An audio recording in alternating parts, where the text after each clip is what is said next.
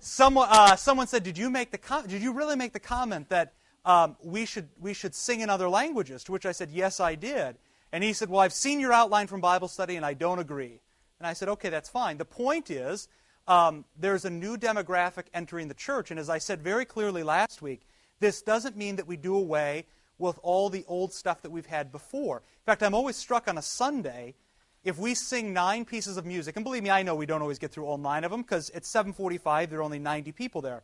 But on a normal Sunday, if you sing every piece of music in the bulletin, and I'm talking hymns now, the balance is roughly 5 to 4, old stuff to new stuff. So we're trying to find a proper balance between all of that. We are singing some Gregorian chant, and some of the Latin does have a different language. And his response was, we shouldn't sing anything with a different language. My response was, did you grow up going to the German service, and did you know German? Yes, I went, and no, I didn't know it. Okay? So, and part of this is, it's not about just doing another language because that's interesting, although it is interesting. Singing in another language suddenly takes you back 2,000 years, roughly. And we have a tendency in the Lutheran Church to measure our time in decades, or maybe centuries, but certainly not many of them. Many of us often think that the church really began either in 1517 when Luther nailed the 95 Theses, or in 1847 when they got off the boat in Missouri. Well, the church began in the temple worship of 2000 BC, and they worshipped a certain way, and we've inherited those practices. And what young people especially are drawn towards, is re-engaging those most historic or ancient practices. So, and you see that in your outline here. They see Latin as beautiful, as merciful, as spirituality, and as joining them to a bigger community that's bigger than the Lutheran Church Missouri Synod, okay? So, with all of that, do you have any questions about that outline? Yes, Peter. Yes. Yeah. That's right. Yeah, exactly.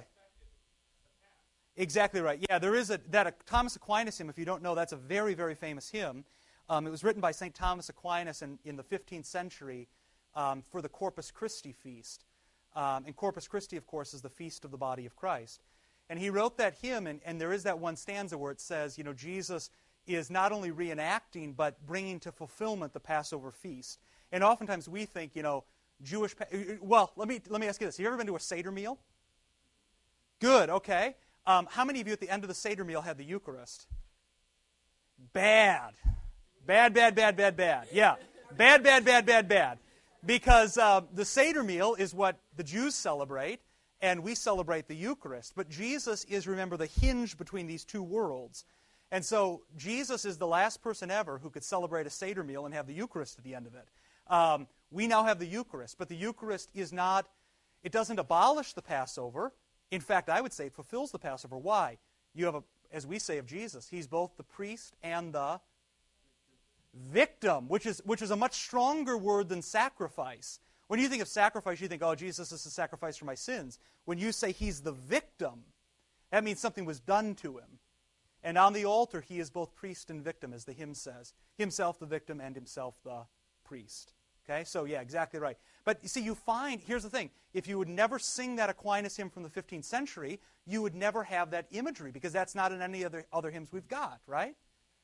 And there's something cool about saying, at least I think there is, maybe you don't, I think there's something cool about saying, for the past 500 years, Christians have been singing not only that hymn, but that hymn to that tune.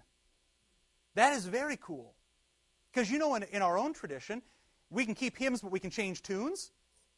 There's something very cool about saying for 500 or 600 or 800 years, or in most Gregorian chant, 1,000 years, we've been singing these hymns to these tunes. It connects you to a bigger reality, and that's what the church is all about. Anything else about the diagram? Yeah. Oh, yeah, most definitely. The question is, did Christ die for our sins, or was he killed by our sins? The answer is both. In fact, as Luther says, on the cross, Jesus becomes the chief sinner. So this is Luther's language, not mine. Jesus is the chief adulterer. Jesus is the chief murderer. Every sin you can ever imagine, Jesus doesn't just bear in his body. He actually becomes the sinner who's committed those sins. And that's an interesting way of thinking about the person of Christ. We often think, oh, he took our place. Isn't that nice? No, he didn't only take our place. He actually became the sinner in place of you and me. Yeah. Yeah, right. No, I shouldn't have said wrong, because I love you, Val. And this will get reported to someone. No, it wasn't wrong. I mean, here's the thing. Was it best? That might be a better question. Maybe not, because sort of then our lines get blurred a bit. The fine line between Passover and the Eucharist gets blurred, and we sort of say, isn't this great? We're recreating what Jesus did at the Passover. And so we pass around dates and olives, and isn't this fun? Was it wrong? No. Was it best? Maybe not. Where it gets especially dicey, though, is where people. I was a summer vicar at a place where they had a Passover Seder meal in the basement, and then at the very end, the pastor stands up and consecrates the elements, and then just passes them to both sides, and you were supposed to give it to the person next to you. I mean, that's very odd, because one, then, it sort of puts everybody on the same level, and two, you don't know where the Passover stops and the Eucharist begins, and they're not one and the same. That's good. Yeah, right. Exactly. But you got to remember, the point of the church is not reenactment. The point of the church is representation, which is very different. Reenactment is what your Reformed friends do at the Eucharist. Representation is what we do. The Christ who was on the cross is now represented on the altar. And that's a different thing. So you kind of blur those lines. Yes, Lindsay. Yeah. Good question. I think you've asked the only question in Bible study I couldn't answer. One time you asked a question, and I thought, I don't actually know what the answer to that would be. Question is there a hierarchy to sin? Because you know how we often talk, which is a sin is a sin is a sin. Which isn't actually the case if you read the book of James, or if you read the book of, is it 1 John? Where does it say some sin leads to death and some sin does? 1 John. It's very clear in 1 John there is a hierarchy to sin. And that's where the church has traditionally talked about mortal sin and venial sin. Mortal sin is sin that kills you, and venial sin is sin that can be repented of. And so we often say, sin's a sin, and then we take Luther's great line where he says, sin boldly, and we say, isn't this great? We take that as license to sort of do whatever we want. There is a hierarchy to sin. Some sins will kill you, and some sins won't. If you don't believe me, just read 1 John. So Jesus is a mortal sinner on the cross. It's damnable sin. That's why he dies. Yeah, at the end of the day, every sin can be forgiven, but some are harder to come free of. Because remember, what's the cause for a mortal sin? A mortal sin is full knowledge, you know what you're doing, full consent, so you're not forced into it, and also a breaking of one of the 10 Commandments. Well, see, that's for another time. No, actually, I don't believe that. The question was, can you not be forgiven of suicide? No, actually, and the answer to that is Luther's great pastoral letter. He wrote to a young wife whose husband had committed suicide. And let me pause and say, I had a professor in college at a Lutheran university, very famous guy, who after 9/11 said all the people who jumped from the top roof were damned because they committed suicide. I don't actually believe that. And Luther has the answer, where Luther says, he writes to this woman, your husband went out into the woods and he was taken over by robbers, and the robbers, of course, were the devil and his minions. And the robbers actually took control of his body and made him do stuff to himself he didn't want to do. And so there is a sense in which people can not be mentally stable enough to make the right decision and they commit suicide. That's not a damnable thing. And at the same time, people can be so overcome by the power of the devil that he actually takes your hand and does something you don't want done. So not every suicide is considered unforgivable. And if you don't believe me, there is the Luther answer, which is interesting because there was a big, have you ever seen the Luther movie, the one that was put out about 5 or 6 years ago? The one where he's wearing the chasuble and he's walking up and down the aisle preaching, and everybody thinks, oh, that's how Luther preached, up and down the aisle with the people. All you have to go is Luther's church in Wittenberg, and there's a huge pulpit, right? But Luther's walking up and down the aisle like he's an evangelical from the 21st century, and isn't this great? But in the movie, he buries a kid who had committed suicide. And there was great outrage over this part of the film because many Lutherans said that sin cannot be forgiven, therefore Luther shouldn't have buried that kid in the movie.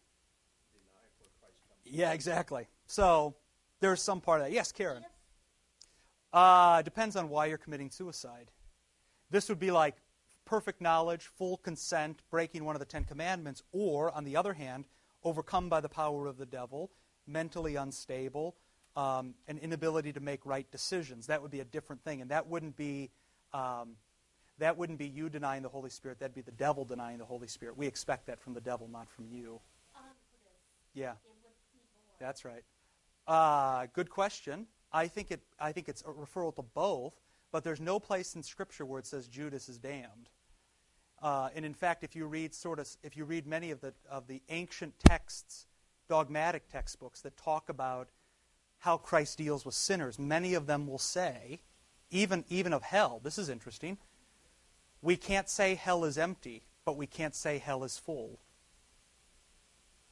So is there a hell? Yeah, there's a hell. Is it full? We have no idea. We don't know how Jesus works with sinners, and we don't know how Jesus works with sinners at the hour of our death. So is Judas in heaven? I hope so. This was the great Fred Niedner line where he said, "We've finally forgiven Judas when we begin to name our children after him again." Isn't that a great line? Because there are two people in Scripture we always get upset with. Judas, how could you betray the Son of Man? Well, just look in the mirror, man. And the other one is, who else do we always get upset with? Judas and, well, Adam maybe. I wasn't thinking that far back. I was thinking more about the time frame of Judas. Who else do we get upset with? Pilate, yeah. Now think Christian church. We get upset with Peter. Oh, Peter. See, he could never be the first pope. He denied Jesus 3 times. Well, here's the thing. You all deny Jesus. Yeah, exactly. I find comfort in Peter. I actually find a comrade, So partly we take our frustrations out on people in the Bible because they're easy targets and they can't answer for themselves now. All that's for, 4 weeks from now when we talk about baptism or life, or as we go through the new member class down here, please come back for that. So let's save all these. But I did just kill 15 minutes. Pastor Wiedfelt, that is your number one rule of pastoral care. If you don't have anything to talk about, kill time. Exactly. So, learn it early and often, buddy. It's gonna pan out for you. Yes. Yeah. Yeah. Exactly right. And I do want to pause there because I do want to actually get to the outline. Part of the problem is we live in America. We don't live in the first century. And we're not Jews. We're Westerners. So we're sort of the products of Greek culture in many respects, the Latin West. And so we have a whole different understanding of how things operate. We need to talk about that. Well, yeah, exactly. Exactly right. The Scriptures even talk a different way. Now, to the outline, finally. No need to laugh. You're not a member yet. Don't laugh. Just kidding. To the outline, this is sort of the normal course of the Christian life. Eden, chaos, alone and unloved. That's the therefore, the result of chaos, alone and unloved. And we talked all about this. Adam is on the outskirts of the garden. He's all by himself. And who stands in front? Not the chubby cherubs from, Precious Moments, but actually an angel bearing a flaming sword. What then is the draw of people who are alone and unloved? At least today. And again, this was different 30 years ago, and it may be different in another 30 years. The draw today is beauty, community, spirituality, and justice, okay? And we gave examples for all of these. As Doug pointed out, at the end of the day, everything goes back to the Eucharist. But it is true, these do have a broader meaning than even just the Eucharist. Beauty is anything that bears an incarnational presence. So you'll be surprised when John Kleinig comes here in a couple months. He has a whole section in his new book. What's his new book called? Yes, it's called something. I don't know. It's got a great name. Last time I looked at it. Just keep going, man. Where he says, when I pray, I often will look at a crucifix or an icon because they bear a divine presence. That's not the way we often think. But, when John Kleinig comes with an Australian accent, you all are going to say, oh, that's great. Beauty, community, koinonia, right, being together, which is broader than just the Eucharist. It's about being forgiven together and bearing each other's sins. I said it in the sermon. We all pick up our crosses, and we realize that the cost is worth it. Spirituality, this is the rhythm to the Christian life. Justice and mercy, making things right, and then giving people also what they don't deserve, giving them more than they ever could have hoped for or expected. All of that then comes to a head in the liturgy of the church. And then you have to ask yourself, why has this, I think, so let me pose my assertion. I'll give you my assertion, and then I'll say, why has this happened? I think in many respects, most people can agree with a lot of this. It doesn't matter where you're coming from. If you're at Wheaton College Church, if you're a contemporary worship Lutheran, if you're a Roman Catholic, it doesn't matter. Most people can agree with all these things. They can see it. We were in Eden. Things went chaotic. People are alone and unloved. Yeah, we can see the appeal to these things in real time. But this right here is the sticky point, the liturgy. Why is the liturgy the sticking point? Well, one reason is some folks don't do it. Okay? Some folks don't do it. And if somebody asks you, we always tell our new members this, but if somebody ever asks you, why do you love the liturgy, or why do you go to church with the liturgy, what would you say? Well, yes, good. That isn't what I expected you to say, but that's actually good. So, I know what to expect. And also then, on your deathbed, you'll know what to say. Right? You ever been with somebody? Abby's grandmother had Alzheimer's disease, and for like the last 2 years of her life, barely recognized family. But when you would start the liturgy, she knew every part. Now, if you would change the liturgy every week, what would happen on her deathbed? Where are we? It'd be mixed up again. So there's something about it teaches you what to expect and then also what to say. I mean, the worst place you could, the worst time to ever be alone and in love is on your deathbed. On your deathbed, you need a pastor there and you need the liturgy there. So what to expect, what to say, and then what we always say to our new members, it makes the best disciples. Now, this doesn't mean that other forms of worship don't make disciples. What it means is, if you look around the world, what makes the best disciples is the liturgy. If somebody could come up with something better than that, we would try it. But they haven't yet. Okay? But part of the problem is people don't do it, or what's the second problem? If people do it, they change it as part of it. Yeah, this falls into my broader category. They don't do it well. Exactly. What's that? The old, see, you actually tell us something about you when you said the old blue hymnal, because for some of you, you would say the old red hymnal. See, I knew you were a young guy. 30? Oh, before the red one. Oh, wow. That was before the printing press, wasn't it? Kidding. Pages 5 and 15. Yeah, if you ask anybody, yeah, 5 and 15. You all know it. 5 was non-communion, and 15 was the Eucharist, right? Yeah, exactly. So there you go. See, now that tells you something about our culture. I'm not kidding now. Mueller's back there. He's getting all excited. He heard 5 and 15, so he came down to hear the rest of the Bible study. All right.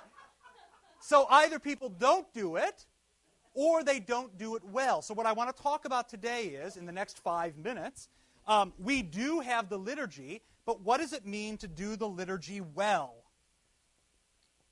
What does it mean to do the liturgy well? Because here's the thing. You're going to go to other places where it may be done differently. That doesn't mean it's not done well. But you need to know at the end of the day that the way you make disciples is to do the liturgy and to do the liturgy well. I would at least pose the question, would part of the reason why we went away from the liturgy for so many years in Lutheranism, and it's still present today, not because people disliked the liturgy, but because the liturgy wasn't done well? I would say that's part of our reason for going away from it. It just wasn't done well, right? So what does it mean to do the liturgy well? And it does involve you. It's not just about us. Yes, Peter. Yep. That's true. I agree with everything you just said. However, people still have a sense of reverence and respect. I mean, if you meet the president, what are you going to do? You're not going to walk up and say, "Hey, Barack, good to see you, man." What are you going to do? Yeah, what are you going to say? "Mr. President, it's nice to meet you." Right? Yeah, right. I mean, the big faux pas was when Michelle Obama met the Queen and she did what? Touched her back. Right? Yeah, so people still, even in today's society, people still have a sense of reverence and respect.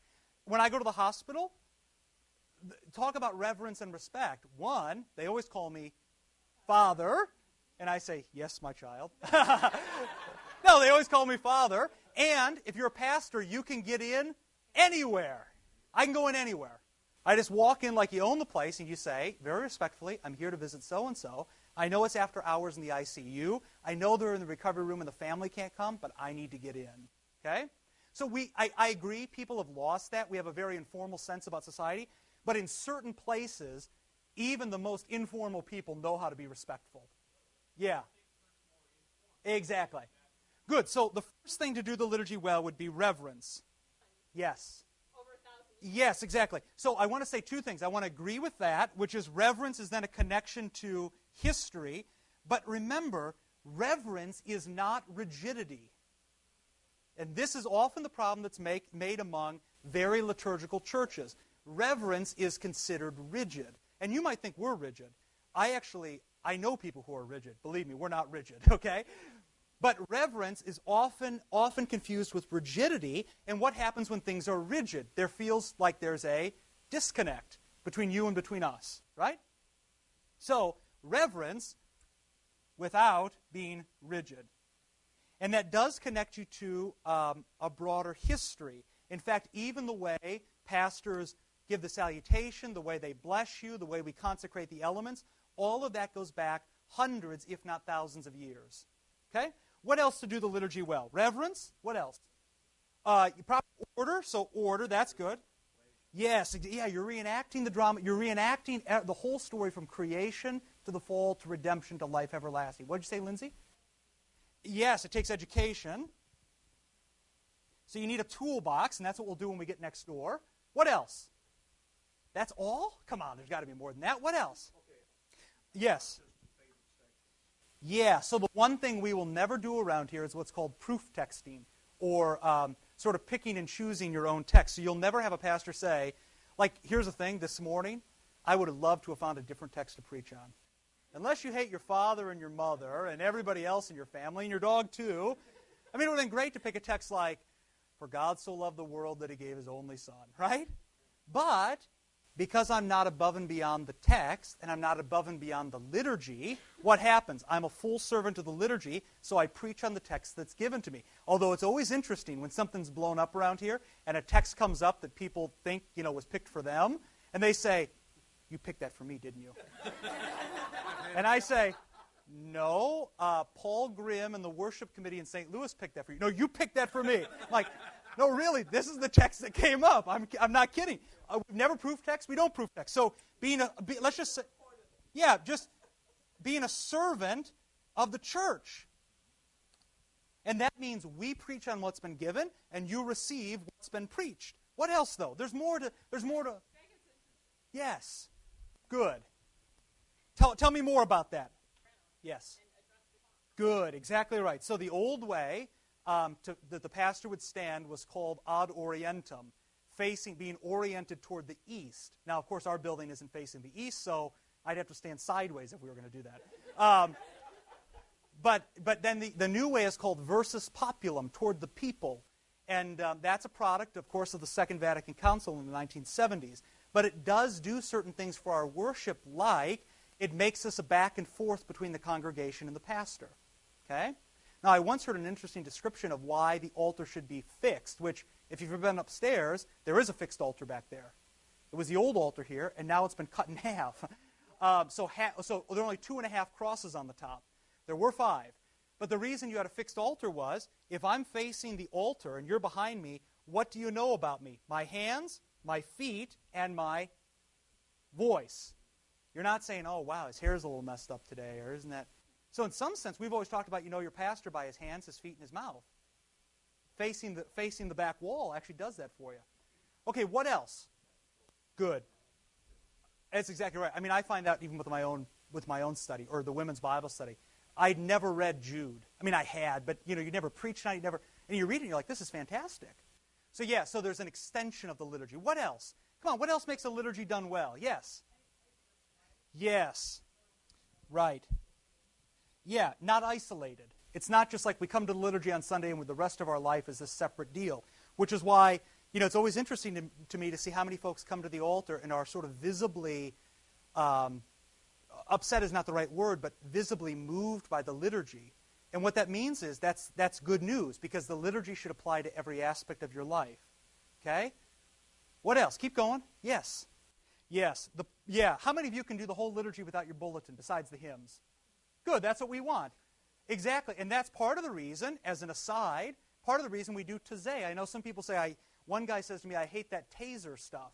I'm like, taser? I hate that taser stuff. Don't stop singing that. Yes. But part of the reason we sing that Taizé stuff is because it's repetitive, and that's especially good for children.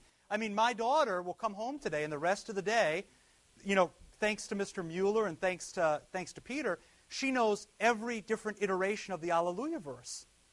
She knows all these Taizé pieces. And it's not the kind of thing where she just starts singing them. It's the kind of thing where if I start humming it, she can sing the rest of it. That's what you want for your kids, right? And so the repetition needs to be seen as a gift and not a burden. Yes, Jack? Yep. Yep. That was another thing, unfortunately, you can chalk up to my arrival. I just finally said, I don't know why we do Matins on Sunday.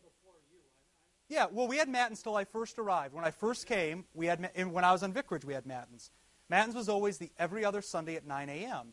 And the reason given for not having the Eucharist was two reasons. It's too much work for the Altar Guild, and that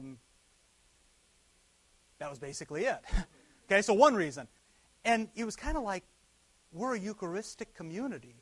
So Matins is not a Sunday service. There are certain services that are allotted for Sundays. The chief service, which is always the Eucharist. Every sacramental church in America, by canon law, has the Eucharist on Sunday. Matins is a prayer office. Matins is what you ought to be praying on your own every day. That's why it doesn't take that long. So we went away from it because we wanted to encourage people to say it on their own and also to bring the Eucharist as the defining feature of St. John's Sunday worship. The great line, Ray Newberg, may his soul rest in peace. He was once up here, and he was of the generation that said we shouldn't have the Eucharist every Sunday. Some of you grew up in that generation where you said we don't have it every week. Why didn't you have it every week? You might get bored, yeah, or take it for granted, right? Yeah, exactly. How many of you only eat steak once a year because you might take it for granted? Yeah, exactly. When we're with the new members, I give them a different example, but you can all think about that. Okay. No, but the point is, you don't do the stuff you love in life only once a year because you might take it for granted. You do it as often as you possibly can because that's a gift, right? Same thing with the liturgy. Same thing with the Eucharist. Yes. Yep. Yeah, right. Yeah, right. See, now you're pressing me just like Val pressed me. Val's going to go back and call her home pastor and say, well, my pastor said. He's dead. Okay. Thank God. Okay. No, is that bad? No, it's not bad. Is it best? No, it's not best because it mixes two services that shouldn't be together like that. But here's the point. I do want to wrap up eventually. Here's the thing. If you can get the liturgy right, you'll get everything else right. Okay? The liturgy needs to be reverent and not rigid. It needs to have an order. You need to know what's cooking. This is why we need to talk about how do you make the sign of the cross. We all need to be servants of the church. You can't complain when the church gives us a text, and I can't complain. It needs to be participatory, back and forth between you and me, but also between you and each other, and not isolated from the rest of life. And I would push you even further and say, two things you didn't mention, but I'll mention them for you. The music needs to be spectacular. And thank God that we have Jonathan, but the music needs to be spectacular. You've been to churches where either the music is bad or great hymns, but they're played at what pace? A mighty fortress. Yeah, it's like, you're alive. Let's sing. Let's go, right? And that's different for every community. The place I served a summer vicarage at, it was all people who were over the age of 70, and frankly, they couldn't keep up, so it had to be slower. It's just true. No, this is realistic. This is real life. That's not our problem. The other thing is, and I'm surprised you didn't mention it, maybe you're trying to be kind, the preaching needs to be good, right? If you have, 15 minutes or 10 minutes, or in my case, 7 minutes, every week where you say that's a wasted 7 minutes, well, that puts a big break in the divine service. It needs to be seamless. It needs to have its own rhythm. It needed to be moved from one thing to another, and so you go out on a full blast moment, having just received the Eucharist, go out into the world and do some good, as the Roman Catholic Church says, and they get it right. Ite missa est. Go the mission. Right? The liturgy pushes you out to mercy, to witness, and when we all live like this, liturgically, mercifully, and witnessing to the ends of the earth, we're back to Eden. Does it make sense? Okay, we're all getting tattoos. Next week, let me tell you this. Next week, no Bible study because it's July 4th weekend. No Bible study. When you come back down, I do want to run through the new member class, so I hope you're up for that. Some of you haven't been around for it. Some of you have taken it a long time ago. Come back, and we'll do that for a few weeks, and then hopefully we'll be in, okay? All right, Lord, remember us in your kingdom and teach us to pray. Our Father, who art in heaven, hallowed be thy name. Thy kingdom come, thy will be done, on earth as it is in heaven. Give us this day our daily bread, and forgive us our trespasses, as we forgive those who trespass against us. And lead us not into temptation, but deliver us from evil. For thine is the kingdom, and the power, and the glory, forever and ever. Amen. Thank you very much.